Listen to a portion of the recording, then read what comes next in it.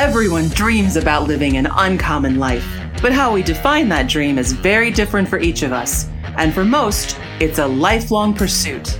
Welcome to the Uncommon Life Project podcast. We're going to introduce you to people who are living that life or enjoying the journey to get there. We're going to also give you some tools, tricks, and tips for starting or accelerating your own efforts to live an uncommon life, a life worth celebrating and savoring.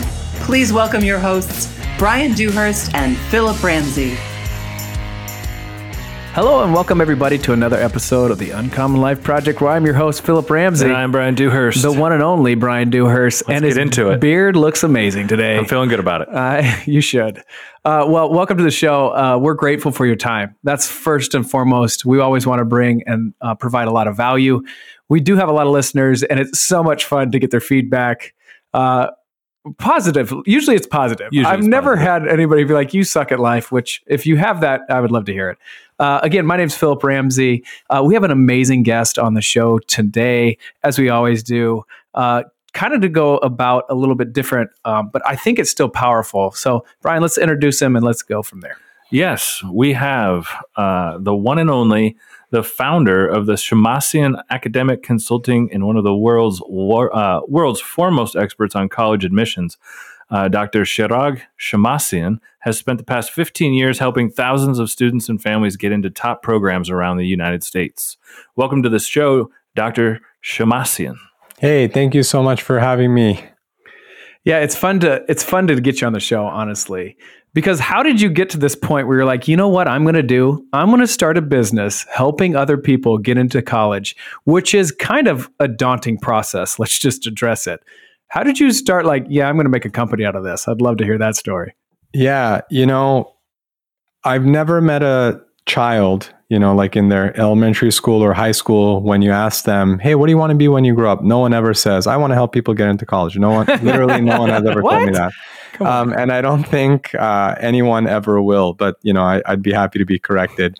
I was focusing when I was a kid on making it to the NBA before I realized, hey, there are no Armenian guys. I don't think it's going to happen for me. But in any case, I think it all happened organically and out of necessity, for myself, because, my parents came here from Lebanon when there was a civil war over there in the 70s. And, they were able to get out in part because my dad got his master's in Southern Illinois. So they moved to St. Louis before moving on to Los Angeles. And to us, they always preached education. So my brother and me, they gave us what I call the immigrant menu, be a doctor, a dentist, a lawyer, engineer, whatever. And we just sort of internalized that. Like that was a normal thing that you do.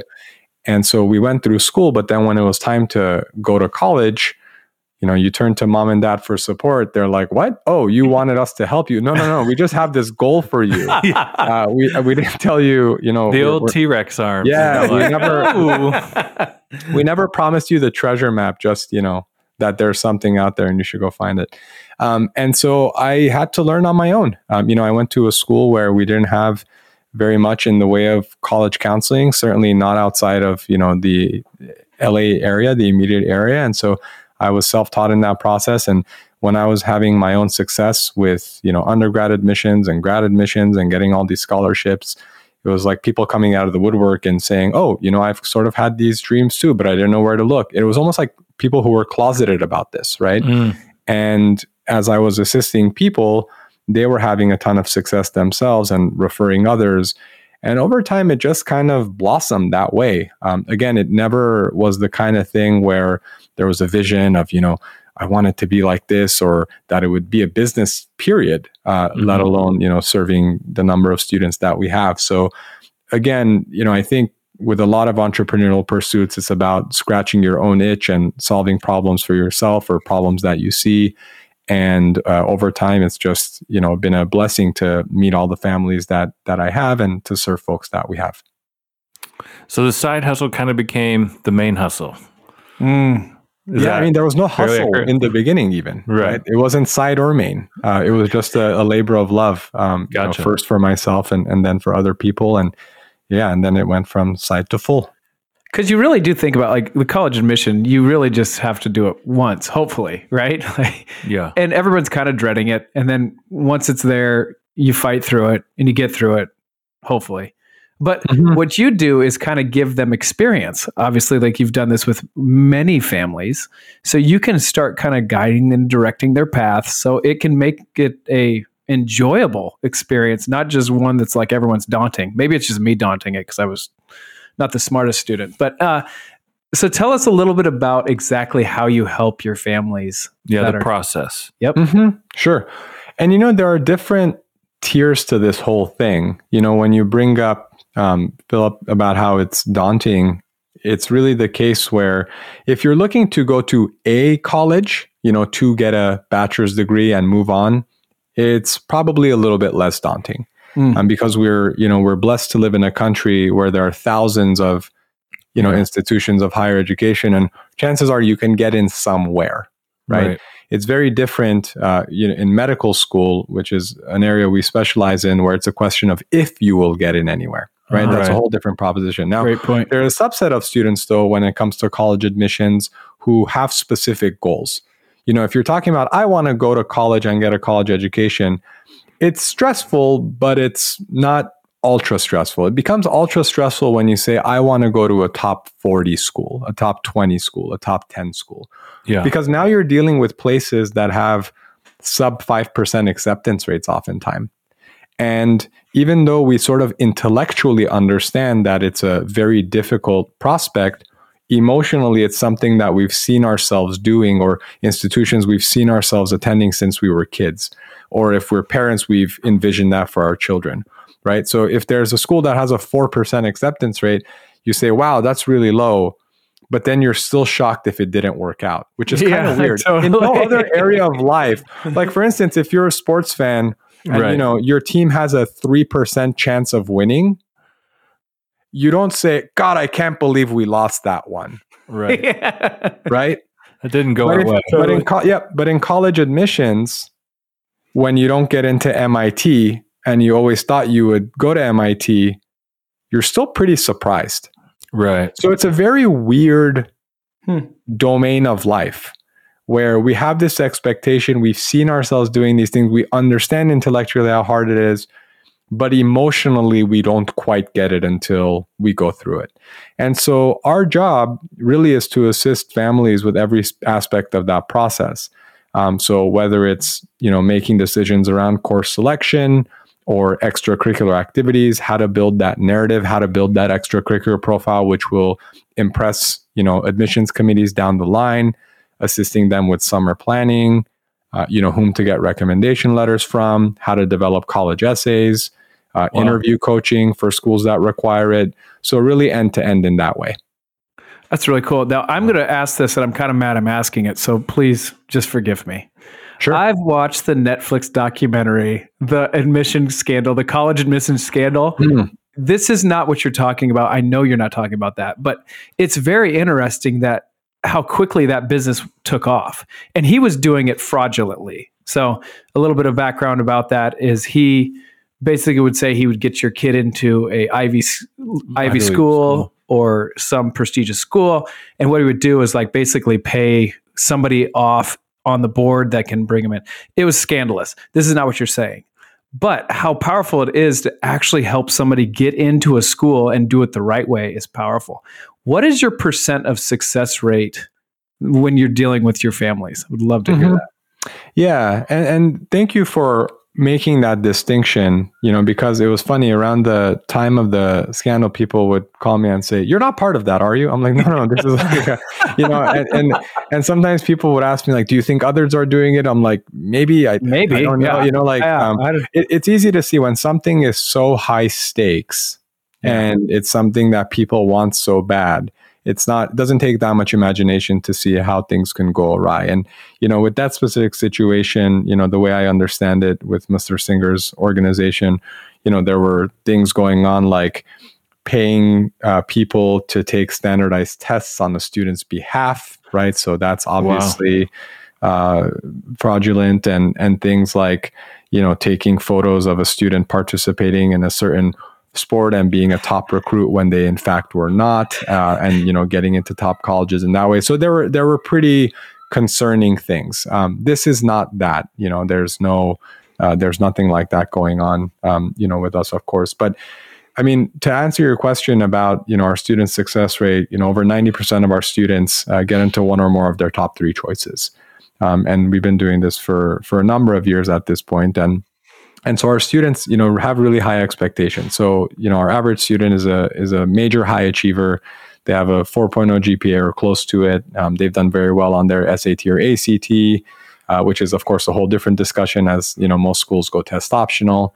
And on top of that, they've done well on APs and stuff like that. And so our job is essentially to take, students who are already exceptional or have shown exceptional promise and assisting them with portraying their background in a way that jumps off the page with college admissions committees. Because I have to tell you, Brian and Philip, that there are a ton of students out there who do exceptionally well academically.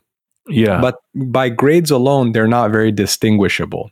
So if you think about it, y'all are in Iowa, I live in San Diego, and think about all the different metropolitan centers in the United States, and think about every metropolitan center has several good high schools.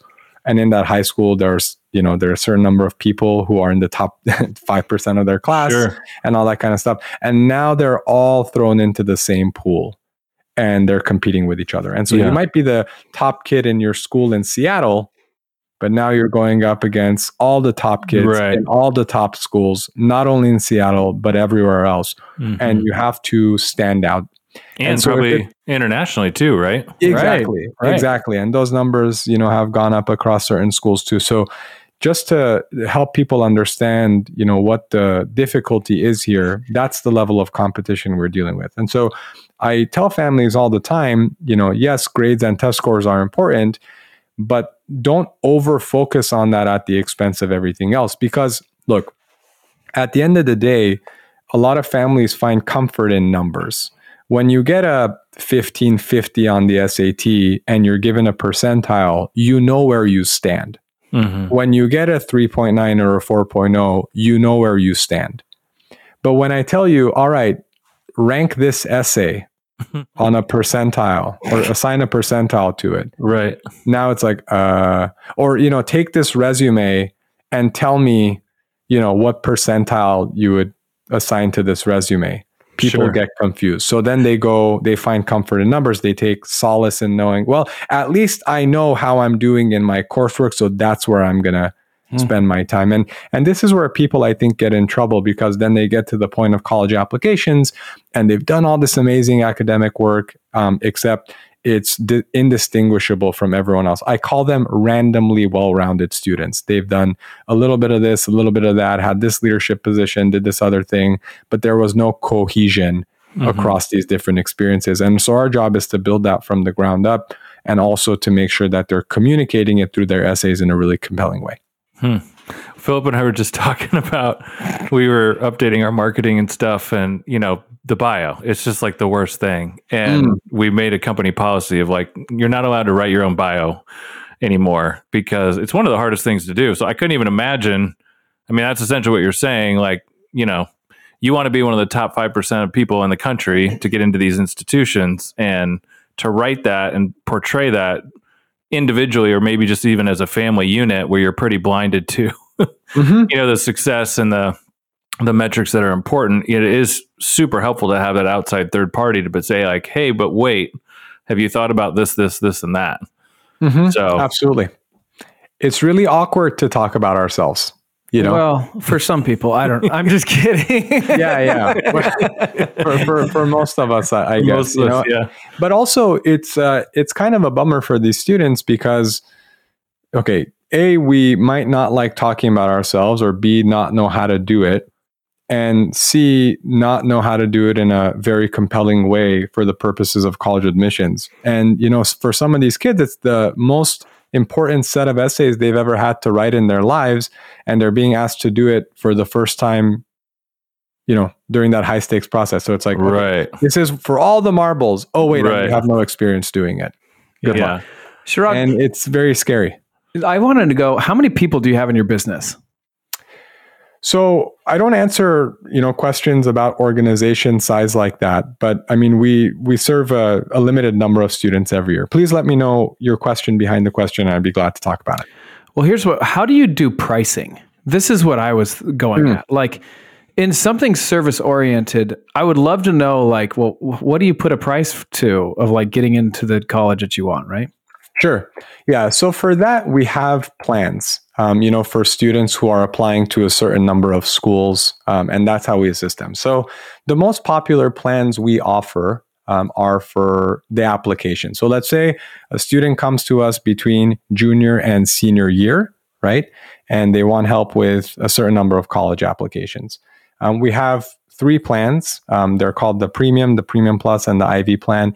And based on the number of schools you want our assistance with, 10 versus 15 versus 20, we help students on a comprehensive basis, meaning there's unlimited advising and essay brainstorming and unlimited number of edits for all essays for that number of schools. So if you take the base plan, it's called our Premium plan, where we'll help you on a comprehensive basis with everything you need for 10 schools applications. That one's $14,999. And then up from there. So the 15 school plan, which is the most popular historically, that one is $17,999. And then that way, parents don't have to wonder, will you help with the answer is yeah, that covers everything one would need for comprehensive support with that. It also includes support with waitlist letter preparation, as schools have, had bigger and bigger wait lists. Also appeal letter preparation, which is a thing if a student gets rejected from their single top choice, they can appeal. I hope that answers your question. Yeah, kind of. But how did you get the pricing? Like, I'm just going to throw this out there. Like $14.99 sounds good. Like there had to have been a reason. And the reason why I asked this is we have a lot of people on our show that are thinking about starting a business. Hey, you had a great idea, but like, how do you do a pricing? And to me, if you don't get the pricing right, it's going to be an uphill battle for you. And that's the reason why I'm like, but how do you do the pricing? Like, yeah, happy to talk about that. So every single person I've spoken with who has started a business has told me, and I'll confirm this for myself too, what the prices are today were not what they were. Different than, yeah. That's almost always the case. And there's an art and a science. I mean, what do most of us do? We look at, other competitors and we see what they're charging. That's one way to do it. Other people will, think about, okay, like what's my happy price? Like what should I do it at where I can, be happy with it or sustain a business or what have you. But most of us, if we're being honest, like when we're starting out, we don't know how to price things. Amen to that. And usually, I'll call it 99% because I'm sure there's someone out there who, didn't do this, but we undercharge. Right. And in the beginning, when I think about the level of support that we've been providing, sort of unlimited brainstorming, unlimited editing, all that kind of stuff, it's a lot of time. So if you break it down into people say, well, how many hours? I mean, it's a lot. I've never counted because it's unlimited, but it's a lot of hours. And so when you think about that, your dollars per hour, becomes a big factor. But then, over time, I would say back in the day, the plan now that's $14,999 was probably around $49.99. So it's become 3 times now.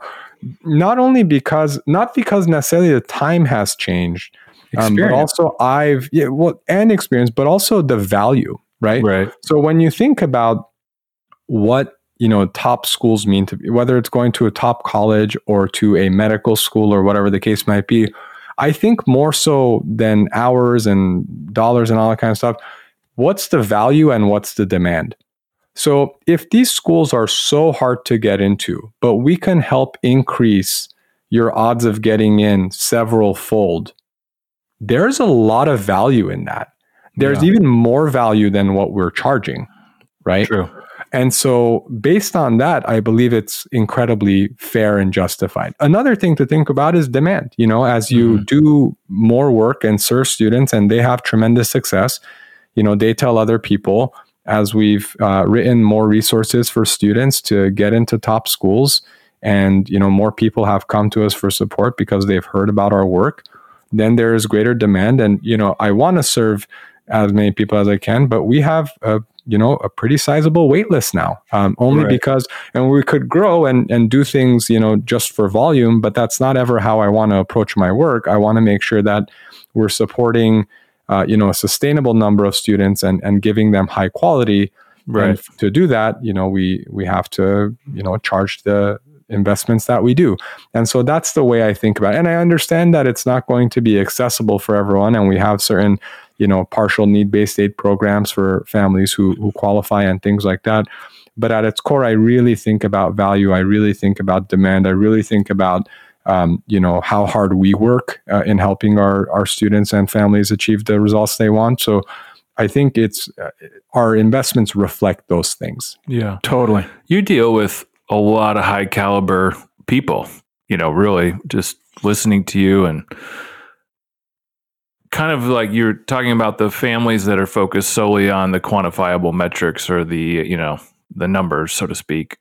What is the common thread that you see or that you're advocating to your clients, like that authenticity of the student and bringing that out? Like, what is the thing these students should be focusing on outside of maybe the grades and the test scores? Mm-hmm. What do you see as that kind of like competitive advantage?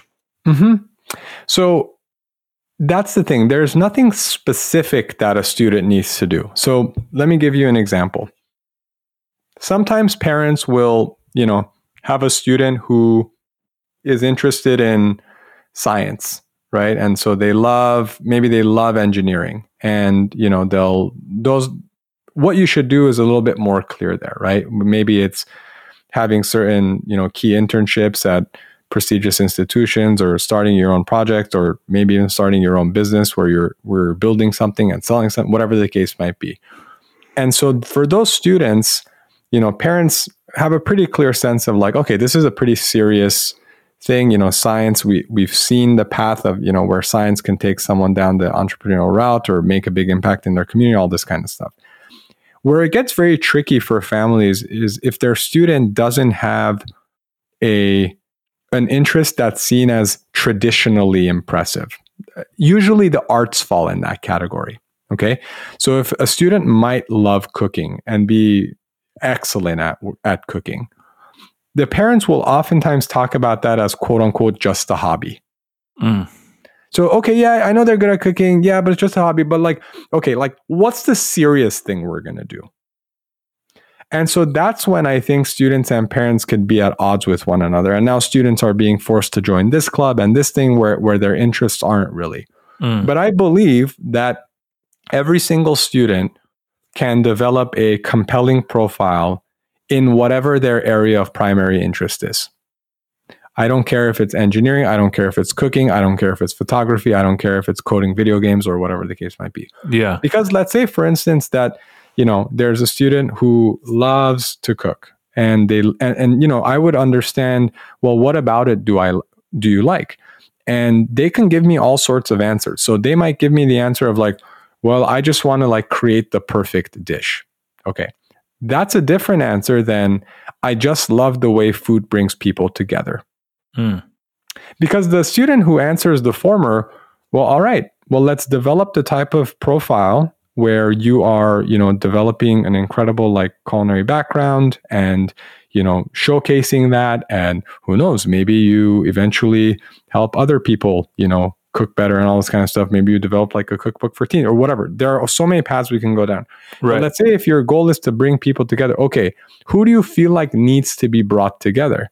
Well, maybe there are certain families where the parents work a lot and they're not really having joint meals together. And so you want to help, I don't know, families cook simple meals or that kind of thing, or, assist with teens working with their parents on cooking it and bringing that joy. Or maybe it's certain people who can't really afford a good meal. So you develop a Sure. program in your local community where you provide really beautiful, really healthy meals for families, and then grow a network of that in your region, in your Right. state, in the country, and so on. So whatever your interest is can take you down different paths, even within the same domain, and be very impressive. Yeah.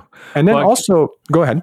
Well, yeah, I think why I kind of was going in that vein is, we obviously, our kind of, thing is we feel everybody has something that is uncommon about them, Sure. and that tapping into that passion. And, as my oldest is now a freshman in high school, Mhm. we're recording this and we're starting to have those conversations about high school. And, she's actually very, I'd say narrowed in where she, wants to, I would say, apply, and the professions, there's a spectrum of professions within her interest. So we're having those conversations, and so I'm just kind of curious, maybe just as like, a parent about to go through this, but also professionally, of just like, how do we as a country, or how as a business, or as a collective, help the next generation tap into, what is making them uncommon. And I kind of hear you saying it in your way. I think we're saying kind of the same thing. And so what have you seen, I guess, from, parents or successful students, where they're tapping into that uncommon or that passion at a younger age? Sure. A few things. I think that we, as I'm a parent of a 3.5-year-old and a second on the way. So not quite in high school. Yeah, thank you. Not quite in high school yet, but I think it's important for us as parents to shed what we think can lead to a successful career. Right? I think that when, some of us were growing up, like when I was growing up, we didn't have the jobs that existed today, or that exist today, I should say. Right. And so we have to be mindful of that and not think, when we were growing up, or what our parents did, these were the jobs that were available. Well, that's changing all of the time. And the way that, marketing has changed with the rise of the internet and social media, and also the way, technology has allowed things to scale, and how essentially anyone can access information about anything that interests them at any time and from anyone. That's a whole different thing. And this is just 2022. Right. And so by the time your daughter goes through high school and college and, all this kind of stuff, but we also act like, as parents, like we knew what we were doing back then. Right. It's funny to me because when I was 14, I thought I was going to do certain things. I don't do any of those things now. But we expect our 14-year-olds to know, and we're upset with them if they don't have clarity sometimes. Yeah. I'm not saying you, I'm saying, I see this kind of thing a lot. I needed to hear that because I was one of those people at 14 who did know what they wanted to do, and I'm actually doing it. So I think sometimes I don't get upset with my kids, but I think I come maybe with a little additional, layer or emphasis of like, more so just wanting to invest in them. But one of the things you touched on there kind of led me to another question. With social media now, I mean, do you guys have like a triage program? Like if you've got, they look great on paper, but there's You're social a hot media. mess. You're a hot freaking mess. Take those pictures mess. Down. Like what is that like now in this landscape? Yeah, I mean, this is the kind of thing that, we'll discuss with our students. I encourage our students to keep, all their settings private, and to not, invite people to check stuff out, or to, be a follower or whatever it's called on different platforms, unless they know who the person is, but still to be mindful of what you're posting and what you're putting out there, because I think you can actually leverage it really well, or you cannot. And, I'm throwing social media around because that's such a sort of common thing to dunk on these days, but, you can still use personal websites and LinkedIn's and all this kind of stuff. Essentially, there are ways to explore things and to, develop a community. However, so, if a student is really interested in, one field or another, they can leverage all sorts of technologies. And what I'm saying is that there's more reach we can all have. Like, I don't know that my organization could have been what it is today, pre-internet, because we've put out a lot of resources online for what it takes to get into great schools and stuff like that. And it's kind of crazy to think, when I was in high school, there was probably not even 10% of the information out there freely available about college admissions or medical school admissions. I remember hearing in like our Model UN club, I remember where I was sitting in high school, when someone literally wrote on the whiteboard, like we had a consultant from outside for Model UN, someone who had coached it a bit before, who came and wrote on the board, use Google. So Google is this thing where and I was like, and it's so silly right now because everyone knows what that is. But I remember in like 11th grade not knowing what Google was. Right. And then I went home that day. I was like, whoa, you can find a lot of stuff here, And so it's just like, and we don't know by the time that our kids are in high school and college and beyond what will be available. So I guess my point to parents is saying to maintain an open mind and understand that we're living in a world where there are a lot more opportunity, a lot more ways to achieve success. And so it's more so a question of where to hone in our children's interests rather than wondering if there's anything out there for them. Because there certainly is. We almost have like we're spoiled for choice. So if your student is showing an interest in something, promote that, because at least they have some clarity and focus in a world of infinite options. And to not, bring our bias into it of, well, this is serious and this other thing is just a hobby. Right. I played football. You're going to play football. Or Exactly. I took my kid to soccer practice. He literally didn't care. He was, he was just lying down on the grass and making, what I call grass angels, but, nothing to show for it in the grass. But he just wasn't interested. Right. And it was weird because as a parent, I'm like, but I always thought he'd be like an athlete and all. But he kind of doesn't care, and maybe that'll change. But we have to shed what we thought they would be. How long have you been married, Chirag? I've been married now 6 years. Nice. How long have you had the business? It's a great question. So I've been doing this work nearly 20 years. The business with the name that we have today and all that kind of stuff, it's been 8 years. Awesome. Nice. All right, here's my question. So how instrumental has your wife been in this, or your spouse been in this pursuit of this company?